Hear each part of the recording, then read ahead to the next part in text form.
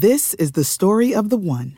As head of maintenance at a concert hall, he knows the show must always go on. That's why he works behind the scenes, ensuring every light is working, the HVAC is humming, and his facility shines. With Grainger's supplies and solutions for every challenge he faces, plus 24/7 customer support, his venue never misses a beat.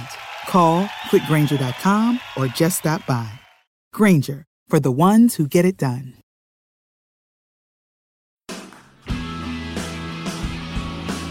Welcome to 3 Yards Per Carry, a podcast covering the Miami Dolphins and the NFL.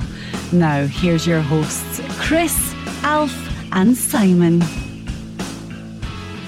And we're on. Welcome to another edition of 3 Yards Per Carry, or do we change the name of the podcast to Draft Media, Simon? I mean, maybe. I mean, you start a simple conversation about not being clear whether or not Chase Young fits in the scheme of exactly what they want to do, and then it becomes a thing in a press conference where the Miami media guys are starting to ask for coaches. Then Kevin Clark talks about it in The Ringer. I mean, it's funny to me.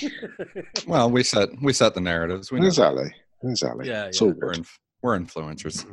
It's okay. Yes. It's okay to credit the podcast guys. All you got to do is, just say 3 yards per carry, or those three idiots on Twitter. Any of that will work. Yeah. 3 yards after dark, as I like to. I've got some breaking news for you. Oh boy. Dolphins have just Ian Rappaport says the Dolphins are signing Samaje Perine off the Bengals practice squad because Miles Gaskin is out for the season. Nice. Yeah. That's not so bad. Yeah. It's a lot name, of people know him, right? Yeah. A lot of people remember him. He Absolutely. was very powerful. I mean, a very powerful running back. So, all right, guys. Now let me set the stage, okay? I wasn't feeling all that well. In fact, you could tell in my voice it's kind of nasally right now. Right? It's kind of nasally. Are you talking about the stage at the last 5 Reasons watch party? I might have gotten sick there, okay, to be honest with you, because it was cold. It was, pardon my French, but it was cold as fuck. And fucking. When you say sick, do you mean drunk? Yep. No, actually, I was pretty fine. There are various diseases you can pick up there. Yeah. Now alcohol poisoning. The other Alf on the network was pretty drunk, but I was perfectly syphilis. But I show up over there, and I had no idea it was going to be this cold. And you're going to laugh at me by telling you this, that it was only 62 degrees. But if you're used to 89 degrees every day and night, and you just show up somewhere unannounced, and all of a sudden it's 62 degrees, and it's breezy, you freeze your ass off. I think that. When was the last time you wore a jacket? Oh, months. Has to be months. The last time I wore a jacket. I'm wearing. What about trousers?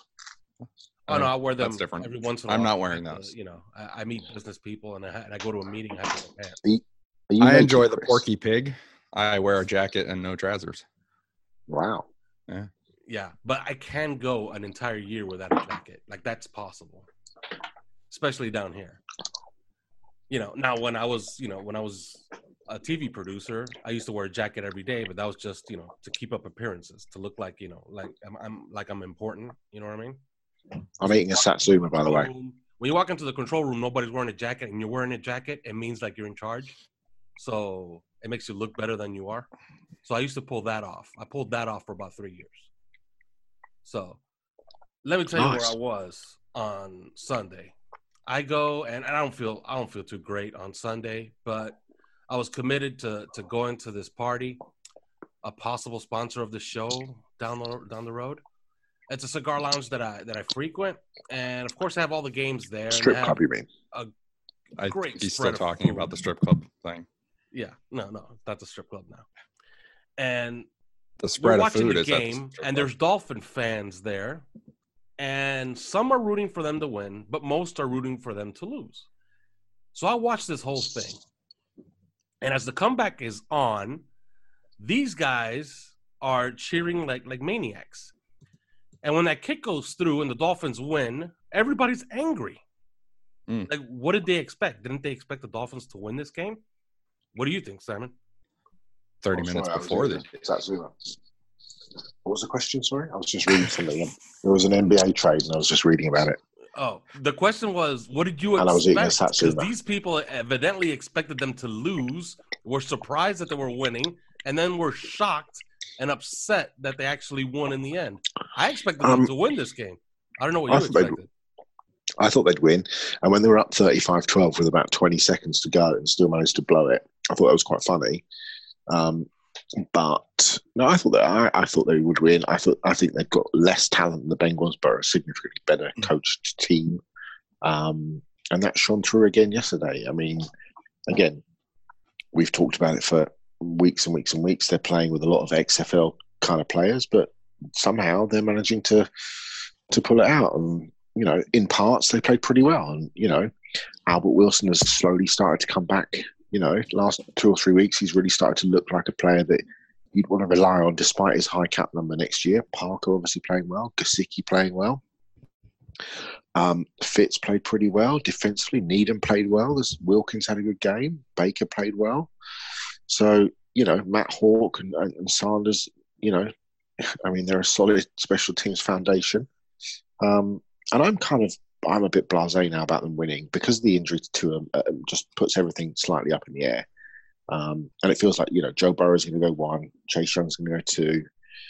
Feels like even if you pick 4th or 5th, you're going to have that opportunity to take Tua that you might not have had before he got injured. In a way, and we talked about it at the time, in a way, the injury is a blessing in disguise potentially if he comes back. And, you know, so I'm slightly more blasé about, you know, I don't think they'll beat the Patriots next week, so I think they'll end up 4th or 5th. Which gives you, if they beat the Patriots, I'm going to be upset. I'll tell you that right now. I'll be upset if they win next week. Yeah. I think if they beat the Patriots, I guess. It takes them out of the running for everybody. Just trade every pick for the following year's picks. I don't think you want to get – if you really are that fascinated with Tua and he really is your guy, and I don't think you'd want to be in a position where you are now behind either Jacksonville or the Chargers. Yes. And I think that would do it. I think we don't even know Tua is going to come out at this point. No, for sure. For sure. And that's really because I've heard he's no closer to making that decision, you know, from people that are connected to Bama. So, and I know you have plenty of people at Bama, Simon. And he's got a month still, to be fair. He does. Yeah. He has a month. And he's probably going to take that time. And Nick Saban I believe he's working on him.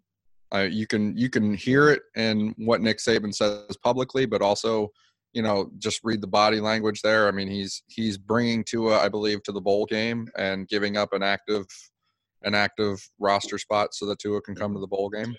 Here's a question for you that I know that fans will be asking who are listening. Tua stays in, okay? Let's say Tua stays in. Herbert obviously out because he's senior. Burrow obviously senior. Jordan Love we know is coming out. Jake Fromm goes back. Jacob Eason comes out. That is the situation. We pick 5th. Mm-hmm. What do you envisage happening with those first 3 picks, knowing then that next year Trevor Lawrence, Tua, Justin Fields, Brock Purdy, whoever else will be out. Jake Fromm will be out next year, 2021.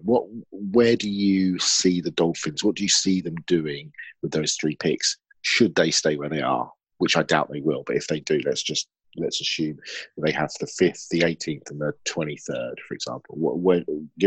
Both of you give us 6 names, 3 each, from what you think those picks would be if the draft was tonight. Well, I would say that first pick, I think, gets traded for a haul, and then they try to use some of their later picks to try to get more ammunition for 2021. Then I think that they take a quarterback in this year's draft, but it's not going to be who we think it is. And probably somebody we haven't mentioned in weeks or something. Maybe a developmental type to play behind Fitzy. And then in 2021, like a Jamie Newman or something like that. Maybe as high as Jacob Eason, since they have 2 second-round picks. And if Jacob Eason drops that second-round pick, they might convince themselves, like, you know what, we just have to take him here. So something like that. Maybe somebody like Ritter, who I know CK likes. I don't think he's like coming out. Khalil, you don't like him anymore? No, I don't think he's coming out. Oh, no, I don't think he's coming out. Okay. Maybe Khalil Tate in the 6th round, something like that? He asked. What do you think names-wise, Chris? I think the first pick, wherever they're – so we don't know where they're going to be picking, but say number 5, something like that. I think they'll just hunker down and take Jordan Love with that pick. Wow. I think he's a first round pick. I mean, if you look at him in a classical sense, I mean, and all these scouts are still going off the same handbook from the Bill Parcells days, but he's a college graduate. He's a 3-year starter. He's got, over 20 wins. He's got 31 starts or 32 starts and 21 wins.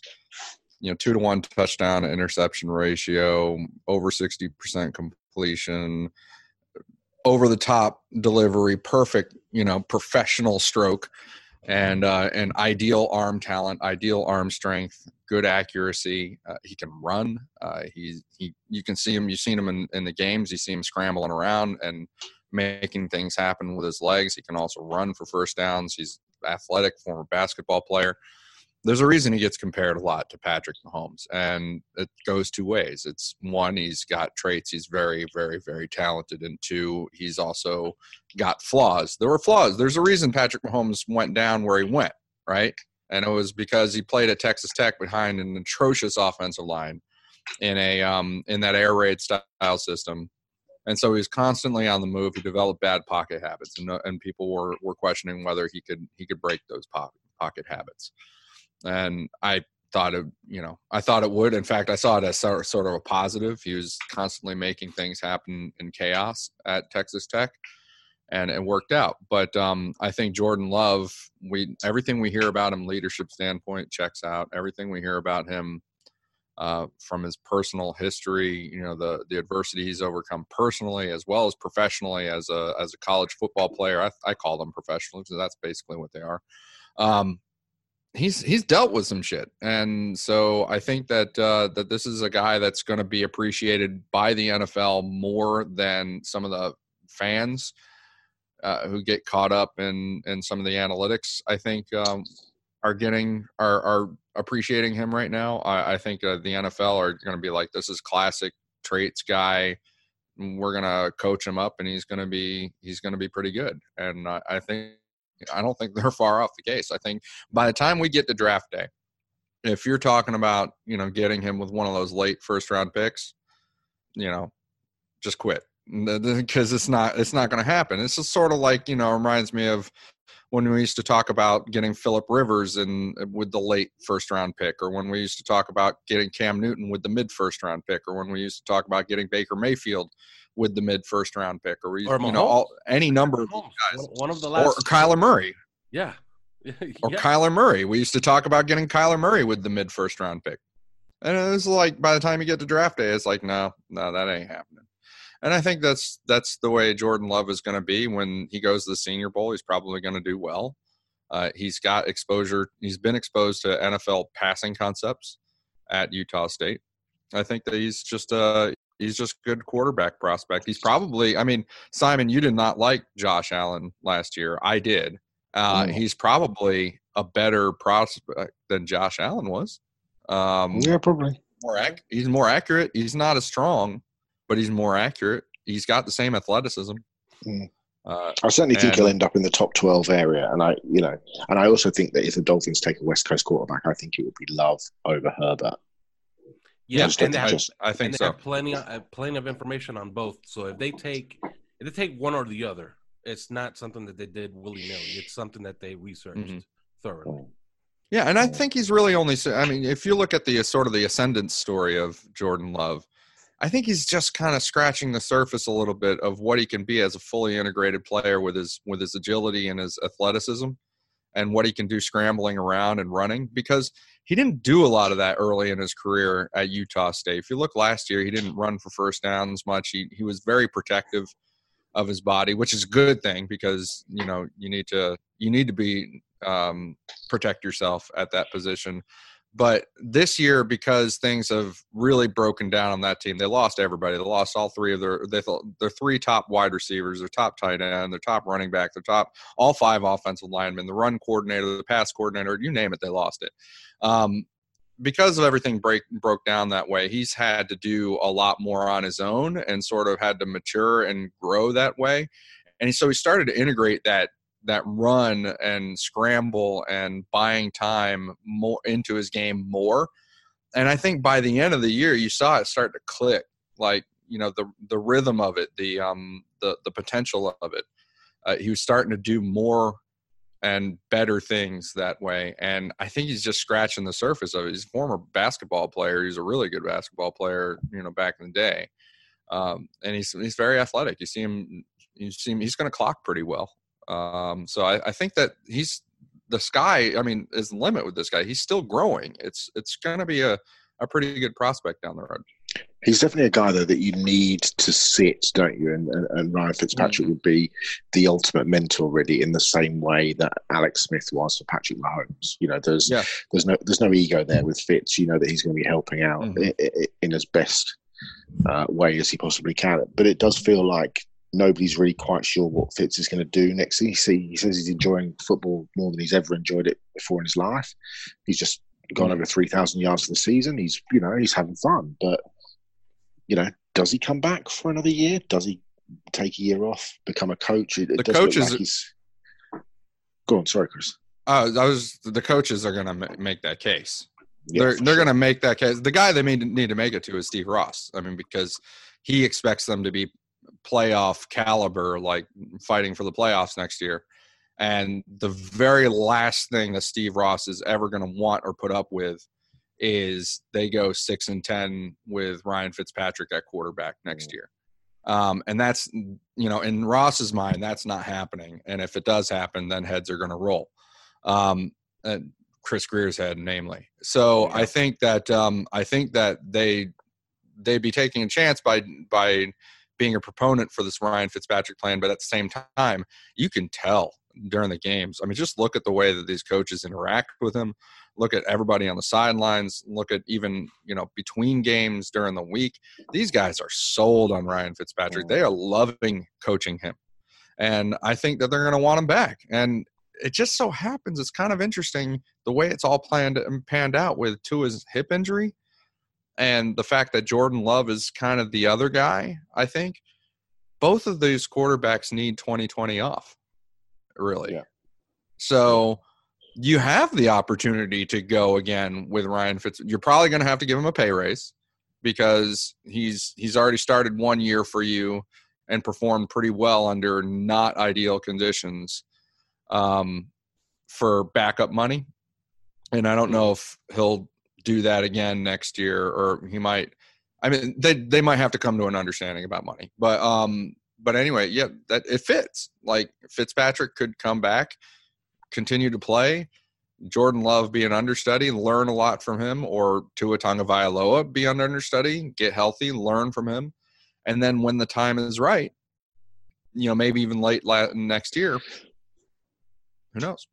They're going to have to smash those other two picks, though, aren't they? Yeah, they're going to really have to sell it to Ryan Fitzpatrick that if you stay here, you have a future here as a coach. Because I think if he's exposed to the market, I think he's going to have his choice after putting up the season he's had this year. I think he's going to have his choice of backup jobs almost anywhere in the league. So I don't know. Backup jobs, but he doesn't want to be a backup. He said it many times. That's the thing. I don't know.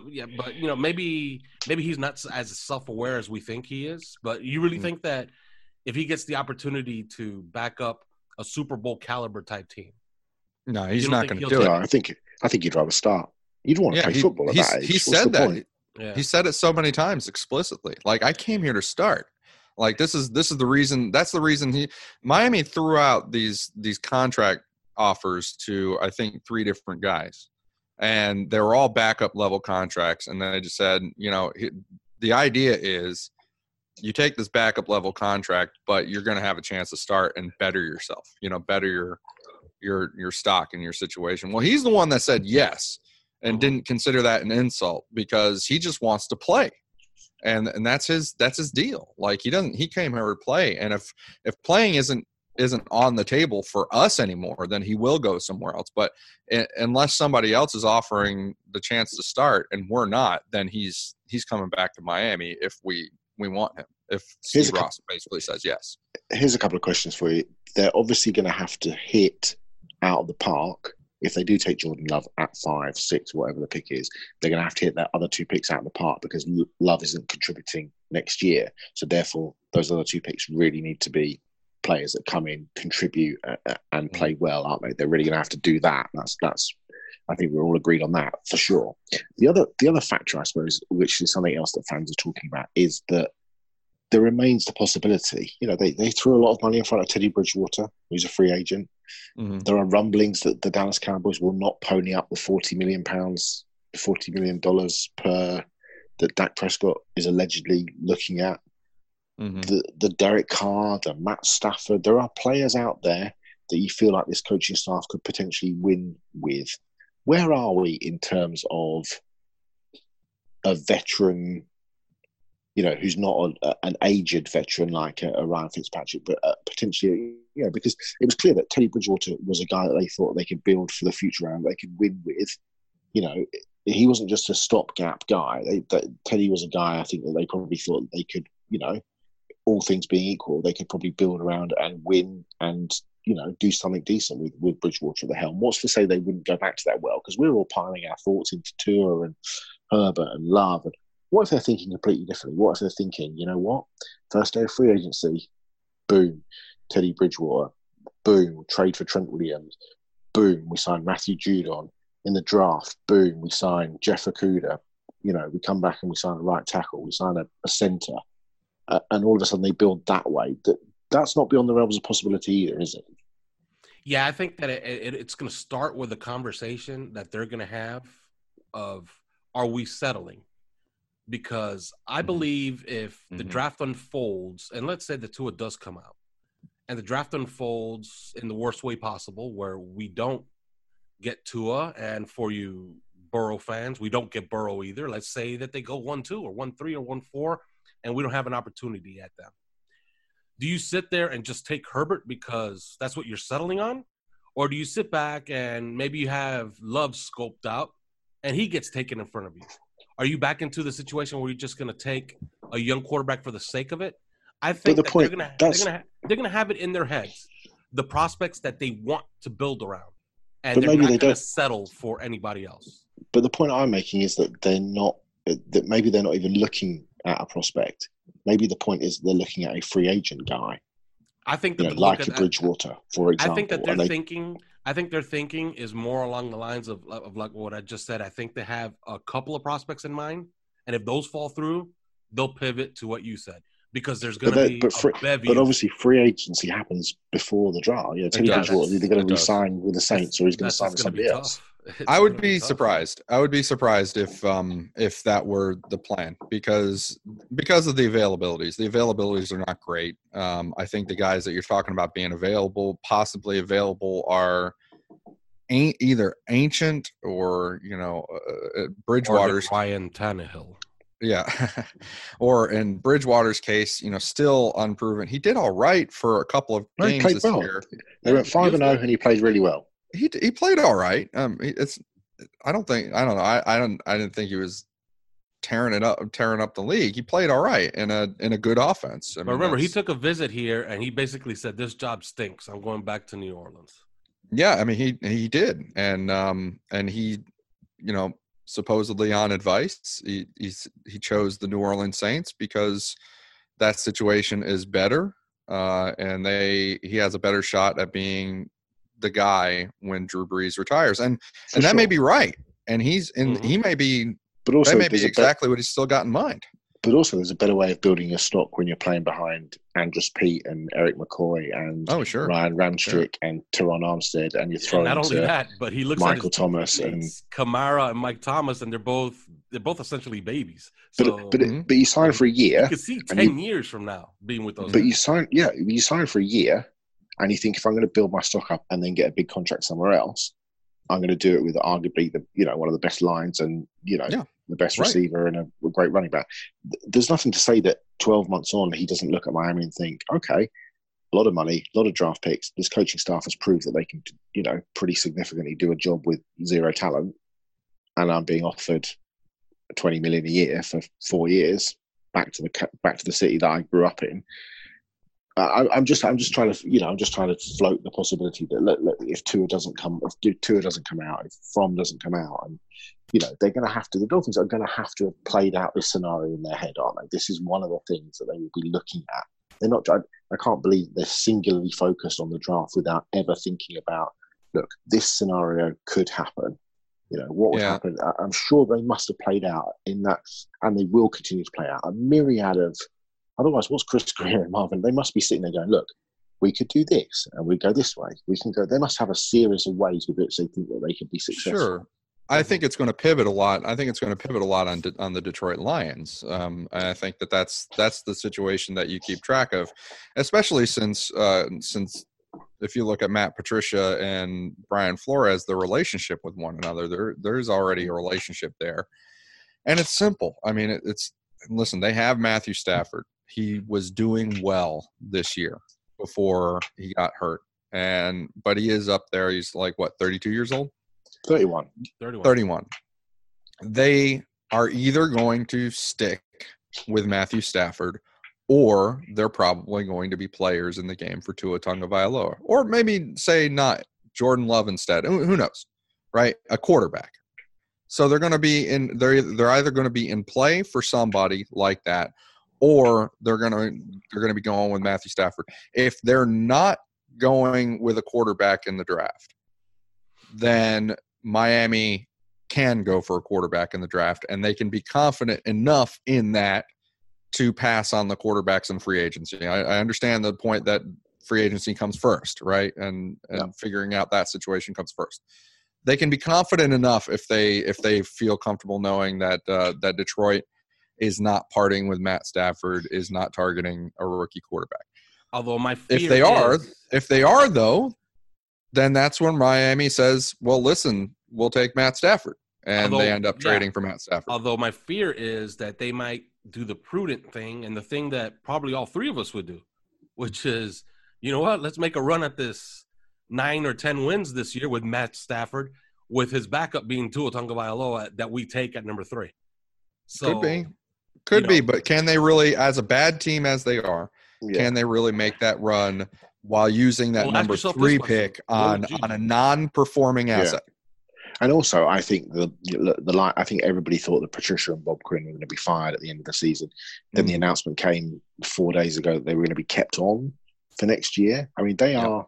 I think if they took Tua or Jordan Love, if they took Tua or Jordan Love at pick 4, which is what they're in now, I think Quinn and Patricia may as well hand in their resignation notices on the way to handing in the card to Roger Goodell at the draft, because they would be selecting a quarterback that isn't going to help them in 2020. What they need more than anything is help on that interior defensive line, and that's Derek Brown, that's Kinlaw, that's they need help at cornerback, and that's Jeff Okudah. You pair Okudah and Darius Slay, and all of a sudden, you're cooking on defensive back gas, and we all know the importance with which the Belichick tree coaches place on defensive backs. I just don't think that Matt Patricia and Bob Quinn are in a position to draft a quarterback who isn't going to come in and compete and start in week 1. And with the greatest will in the world, Tua coming off the injury, and Jordan Love with his need for, as we said 10 minutes ago, this need to, sit a year and learn and process and understand NFL football, that's not going to help them. They may as well just be signing their own death warrants, I think. And I just cannot see that happening. And if that's the case, if that is really the case, and I just trust the rapport. I think that there's a value to the rapport between two guys like Flores and Patricia.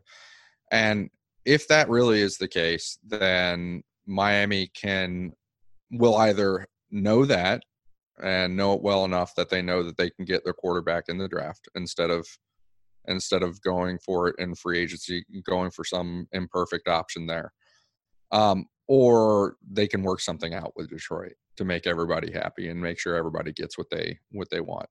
And I think that's kind of where it would lean, and where the leverage is on that Detroit situation, because they're the ones that just leapfrogged over Miami, and we'll see what they do next week. But yeah, that's the one to keep an eye on. And who knows? I mean, we figure, I think you're right that you would tend to figure that these guys would be signing their death warrants if they drafted a non-performing asset that high. But it might also not be up to them. They answer to somebody, right? Mm-hmm. And if that somebody puts his finger on the button, who knows? So if something weird happens, then Miami could be going after Matt Stafford and then circling back to 2021. It's plausible. You know what's interesting? There was a story floating around that a year ago, and Flores was not here a year ago. They made a run at Matt Stafford and were summarily dismissed by the Detroit Lions. So maybe that was Chris Grier thinking way ahead. Who knows? But it's interesting, right? Supposedly that was like a conversation between Gase and Patricia. Like they were rapping with each other, and Gase asked about Stafford. And he asked about Stafford. That's interesting. Yeah. Because I think we spoke about this last year, that they also had a conversation, and I don't know if it was Gase or Grier or what, but it was the organization had a conversation with the Raiders over Derek Carr, and they were told to basically buzz off. We have no interest in trading him. So, yeah. And I think that's probably still the case. You think that they've been laying the road for 2 years? Are they that diabolical? Because that would make me feel good about this front office that they've been doing this for 2 years. No, I doubt it. No, I really. And I also think that Oakland's not ready to. I mean, John Gruden and so they're not that smart, Chris? Don't mix. They're not that smart. No, I don't think that's the way they're working it. That's unfortunate. It is what it is. I mean, it's not. I don't think there's anything bad about it. I just don't think that's the way they were working it. Yeah. All right. On the way out here, let's talk a little general NFL. What did you guys make of the Dallas Cowboys, who sit here today looking at their team saying, okay, how the hell do we get better? Chris? Fuck, I don't know anything about the Cowboys. They have everything you can possibly need, and they still suck. I'm fearful that could be us eventually, because it was us for about 3, 4, 5 years.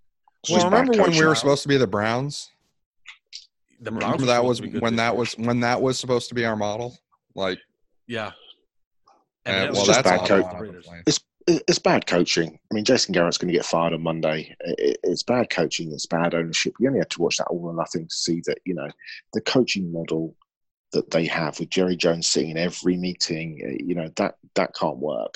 It's going to be very interesting to see, the 4 names that are rumored to be, highest on Jerry's list: Matt Rule, Baylor, Lincoln Riley, obviously at Oklahoma, Ron Rivera, formerly of the Panthers, and obviously Urban Meyer. It's going to be, can you imagine Urban Meyer sat in a coach's meeting with Jerry Jones sat there telling him, I mean, I'm not sure I can see that. What's interesting is that supposedly they had a meeting last offseason, and Jerry Jones asked Garrett to improve the offense. So the offense is number 1 this year, and now is when he's going to get fired, which is hilarious. It's hilarious. Marcus Mosher, one of the Dallas writers, just tweeted a few hours ago, wait until you hear some of the stories about Jason Garrett and this team next week. The level of lack of accountability is going to be absolutely stunning. This is something that's been going on for a long time. And I think you only had to look at that situation yesterday. They have, Travis Frederick, the left tackle whose name completely escapes me, Zach Martin, Lyle Collins, Tyron Smith. They've got a they've invested an awful lot of money and first-round picks in the offensive line. They paid a running back $90 million, and on 3rd and 1 against a banged-up Eagles defensive front seven, they couldn't get a first down, decided to punt when they're behind in a game which they need to win to essentially save their coach's job and to get into the playoffs, and they couldn't do that. And then most critical of all, those 3rd and 4th down plays yesterday at the end of the game, neither Randall Cobb, who'd had 4 catches for 68 yards in the 4th quarter alone, or Amari Cooper, who they gave up a first-round pick for, were even on the field for the final 2 offensive plays of the game, which defies belief. And they still had a timeout left. And they complained that the fact that neither Cobb or Cooper had been on the field or they'd gone off the field on 2nd down. I mean, A, why are you taking them off the field anyway? And B, why are you not calling a timeout to get the best player? This is your season on the line now. I mean, I just find that absolutely staggering. And to me, that's, Garrett was going to be fired anyway, but he is a 1 game against the Giants away from finding himself in the unemployment line. Stunning. I don't know much about the Cowboys, but I know that I heard Jerry Jones say a couple weeks back, like nearly a month back, I believe Jason Garrett will be coaching in the NFL next year. I was like, yeah. oh yeah, yeah, okay, yeah, he's fired. I mean, I'm sorry, I mean, maybe people closer to it like know the ins and outs, and maybe they had reasons to doubt and reasons to still believe Jerry would be on to Jason Garrett. But you hear that, that's it. It's over. Jason Garrett's gone. Yeah, he's going to be coaching in the NFL next year. Yeah, okay. I mean, he's gone. Just not in Flowery Branch. Just not in Dallas. Yeah, and on the way out here, I tweeted on Saturday when those games were going on that it will not be the Buffalo Bills to dethrone the New England Patriots. And if you've been listening to our podcast, we all think that the Patriots are going to essentially dethrone themselves when they don't re-sign Tom Brady and he possibly retires at season's end. But what did you make of that game? I don't know if you guys saw it, but Josh Allen, I know there's a joke in here somewhere, but you thought he was inaccurate? That fourth quarter of his, Jesus Christ. He couldn't have been any more inaccurate as they were coming back in that game. And then every once in a while he'll pull off this throw that you couldn't come to believe that he made that throw, and then he misses 2 or 3 easy ones to tie the game at the end. That's what he does. That's frustration. It's got a consistency issue. It was he drops the elbow. He drops the elbow, he sails the ball, or he just he aims it and he turfs it. I mean, he doesn't have a professional stroke yet. I mean, it's really not a finished product to where you've got the rep after rep after rep and it's there.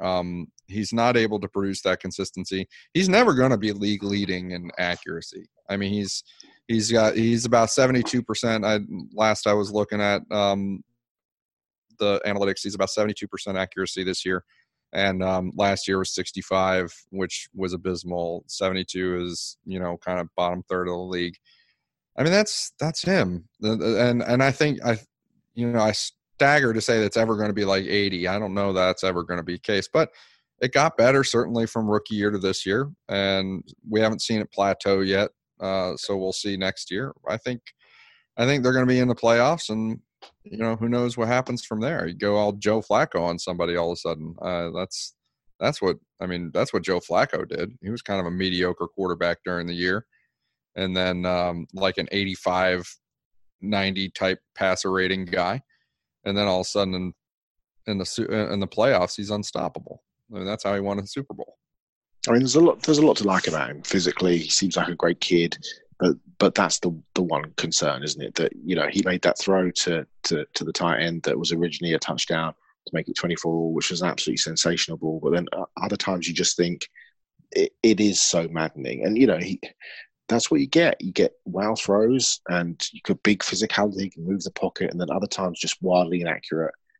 And kind of the same guy every week, and I wonder, without a top 5 defense, how close to the playoffs they get. It would be a lot uglier. That's true. There's no way you win. There's no way you win a lot of games with him if you don't. And that throw to the tight end that was absolutely dropped into the box that you thought was going to tie up to be 24-24 is was an absolutely outstanding throw. He couldn't have placed it into his hands any better. But then you just get those wildly inaccurate balls, and we just touched upon it. I think if you don't have a top 5 defense that they have, you're going to struggle to win games consistently, the Buffalo Bills, because let's hope he fixes it, but not too quickly, because obviously there is a mantle to be taken in the AFC East, and the Patriots are coming to the end of their reign, and I suspect that they will. I'd be very surprised. I mean, I think I'd probably be quite surprised if they made the AFC Championship game this year, actually. But you never say never, and they're such a well-coached team, and they've got they just tough out those victories. But I don't fancy them on the road in KC, for example. I wouldn't fancy them in Baltimore. But yeah, look, Allen is he's getting better, but how much better can he get with the things that really matter? And accuracy is just that massively important one. So we shall see. Yeah, well, I mean, and one comment, and actually a question that I wanted to ask the two of you. To be fair, he's going to, by the time the season is over, he's going to have 30 touchdowns, at least 30 touchdowns. And they've won 10 games. So they've done a lot of that on defense, but also on offense, because they're consistent. They're consistently adding value, and there's some analytics that I pay attention to, and expected points is above above expectation is one of them, and they do that. They have positive marks in over half of their games that way. They're doing better than their situations would predict on average in more than half of their games. So they're doing all right on offense that way. He's going to have over 30 touchdowns. They've got 10 wins. At what point, you look at that and say, okay, well, this is a guy that's affecting the game in multiple ways. And would you take him? And that leads to the question. As we stand here right now, would you take him over Sam Darnold of the Jets? Would you take Sam Darnold over Josh Allen if you had to pick one of those two? I think if you were to put I think the interesting issue for me is, and I was talking to a Dolphins personnel person the other day, and they were talking about evaluation of prospects. Put player A into the position of player B. So put Sam Darnold with that defense and some of those weapons, or put Josh Allen with the Jets. Who, for me, I personally would take Darnold, because I think long term he'll be the better quarterback. I think at the moment Darnold's not had the best year, but I think maybe his highs have been slightly bigger in terms of what you're looking for as a throwing quarterback. But I think Allen has more strings to his bow in terms of the way that he can run, and he's a big, tough kid. And, I think it's a toss-up, really. I think it's pick your point. I personally would take Darnold, but I can understand why people would take Allen. I think it's damn near impossible to answer, because I'll tell you what, those 3 balls that he missed, that Josh Allen missed against the Patriots, all 3 of which would have tied the game and sent the game into overtime against the Patriots for the division title. Yeah. I think Darnold makes all those plays. I think he makes all those throws.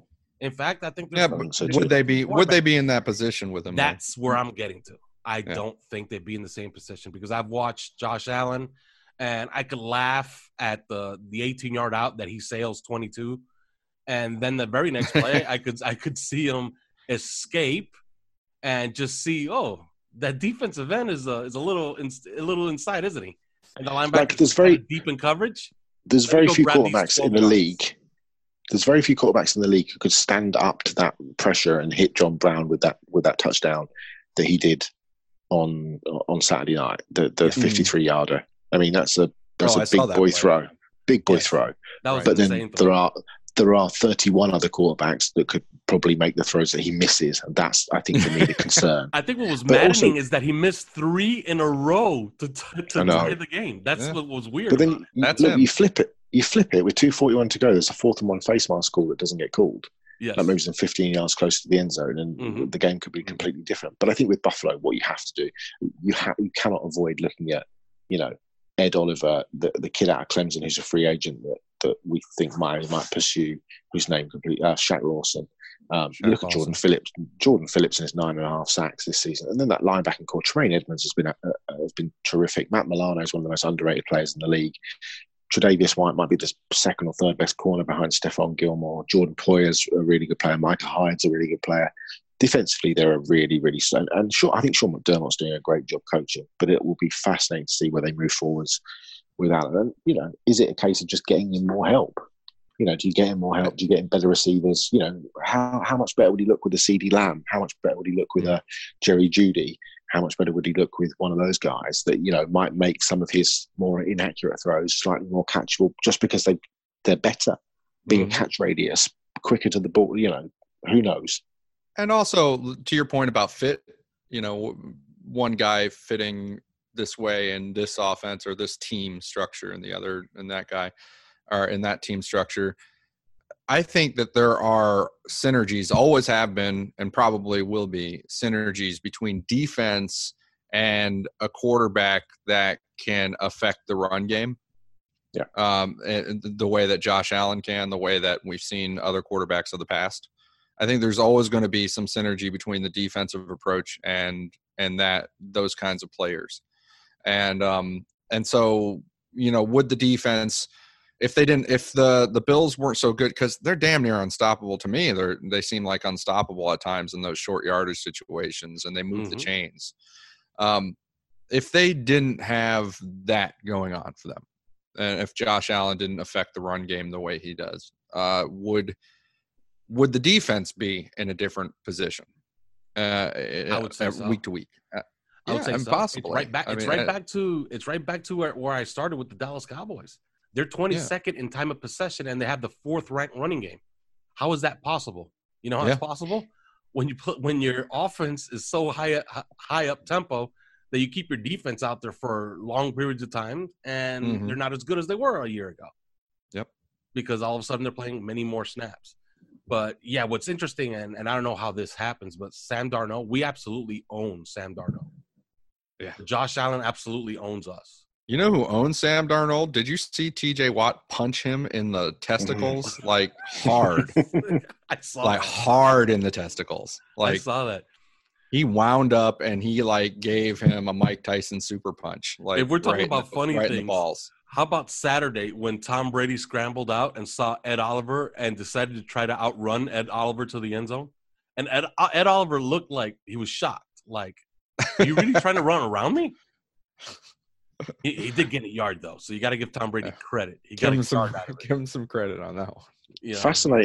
Fascinating final week and potential playoffs, isn't it? I mean, the Raiders needing those 6 things to go, or 10 things to go right for them, got all 6 of them yesterday. And now all of a sudden they're kind of, it's not beyond the realms of possibility they end up as a 6th seed. You've got Tennessee and Houston, the resurgence of Tannehill. Can he pull that team into the playoffs against a team that's going to be resting players? You got the Chiefs look defensively. I think they've given up 17, 8, 3 and 3 points the last 4 games. All of a sudden defensively, they're getting home. Chris Jones is finally putting it together at the back end of the season. Tyrann Mathieu playing brilliantly defensively on the back end. They're playing well. And the NFC similarly fascinating with the Saints and the 49ers. Look, 49ers 2-2 over the last 4 games. Packers and Vikings in a minute, which looks like a corker of a game. It's shaping up to be a hell of a playoffs. Yeah, and actually the Saints, and that's the one I'm watching because we're going to be represented at the Super Bowl this year. 3YPC is, and that's the one I'm watching for is the Saints. Because in the NFC, I was there, watching all the games and this weekend, and I had the Saints game on, and they were getting embarrassed. I mean, if you really watched the beginning of that game, they were getting pretty well embarrassed by the Titans and Ryan Tannehill, who jumped out on them. They were dominating them. They were really, and then they end up winning that game 38-28. I mean, that's just, to me, that is a team that can react well under adversity. I mean, that was hugely impressive the way that it just seemed like the game is too long, and that's a good team when it seems like the game is just too long to keep them down. I mean, that's what it is. And all 3 phases. Point it seemed like so long that the Titans might actually come back, but then the Saints just put them away. All 3 phases of that defense as well. They are really good. Cam Hayward again. We talk about underrated players. I mean, Cam Jordan. I mean, just a tremendous player. Marcus Davenport playing well. Sheldon Rankins. Demario Davis, linebacker. Demario Davis has been absolutely fantastic. And then on the back end, you've got Von Bell and Marcus Williams has made the Pro Bowl, a player I loved coming out of college. Marshall Lattimore, one of the top sort of 5 corners in the NFL. Even Eli Apple's playing well. And then obviously offensively, Kamara. You've got Latavius Murray playing well. Breeze. Michael Thomas. Michael Thomas, 145 catches. Astonishing. He's still got a game left. It's incredible amazing. how he does it. And he's not doing it Landry style either. Like, he's catching balls down the field. His route running as well. I mean, he's up there with Keenan Allen as one of the best 2 or 3 route runners. What I want to see. That's one of the guys. He and Mike Evans. Are 2. And also Tyreek Hill when he doesn't have other things going on. But whenever somebody inevitably asks me for fantasy advice at work, and I'm not a huge fantasy guy really. I don't track it that way. I keep track of the talent. I know how talented these guys are. So I always tell them, when it comes to receivers, like Michael Thomas, Mike Evans, Tyreek Hill, can't go wrong. Go get one of those guys. I mean, we know about Julio and all that, but get one of those guys any given year. They can just go off on you. Here's a beautiful message for you as we leave, and wish you all a happy Christmas. That New Orleans Saints team was put together in large part by which man? You had to do it. You had to do it, Mister. Yeah. I've got picks, and I've got money. Jeff Ireland. Jeffrey of Ireland. Well done, Jeff. Yes. Well, boy. You know what? I mean, kudos to him. After the Patriots had stumbled their way to 12 wins again, they're gonna get about another bye week. These bastards, they're gonna get another bye week, and they're gonna ruin my dream, which was a number 3 versus number 6 matchup in the first round. Patriots versus Titans. How's this for you? What if the Patriots next year, they dump Brady? I brought this up before. What if the Patriots next year, this is a disturbing thought. What if they dump Brady, right? And they go through, because they dump Brady, they go through a quote unquote rebuilding year.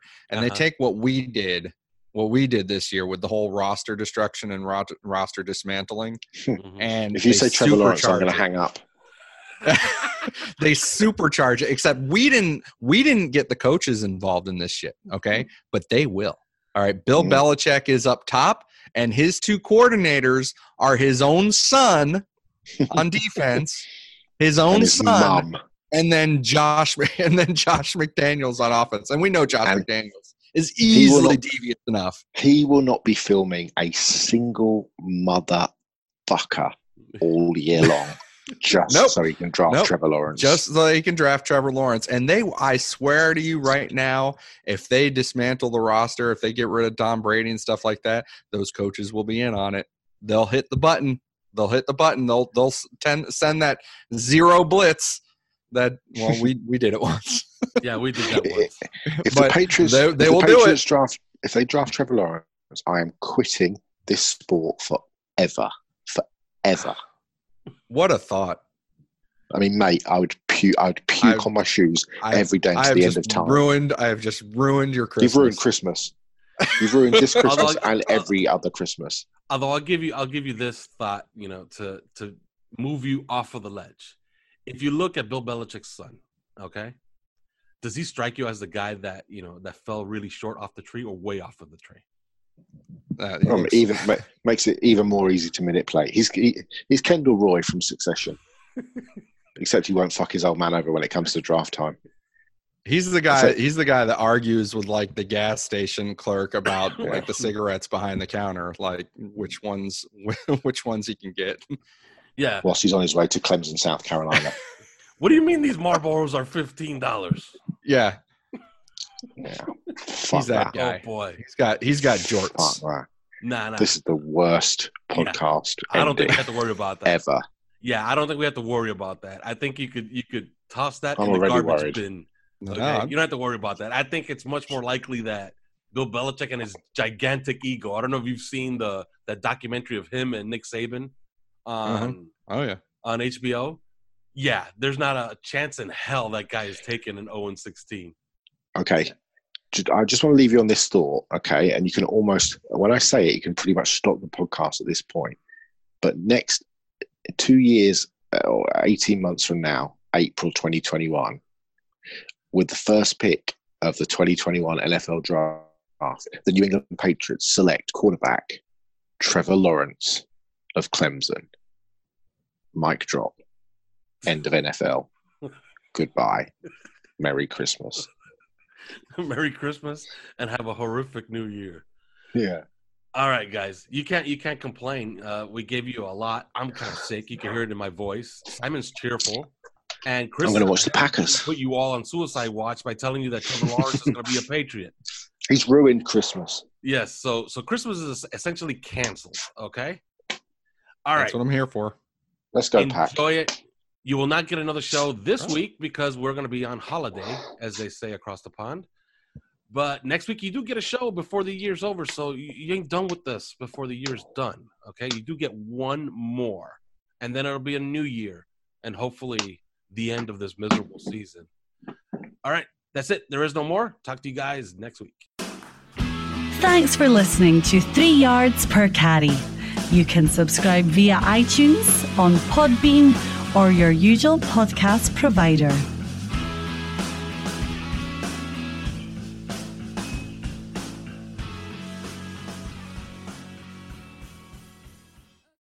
This is the story of the one. As a maintenance engineer, he hears things differently. To the untrained ear, everything on his shop floor might sound fine, but he can hear gears grinding or a belt slipping.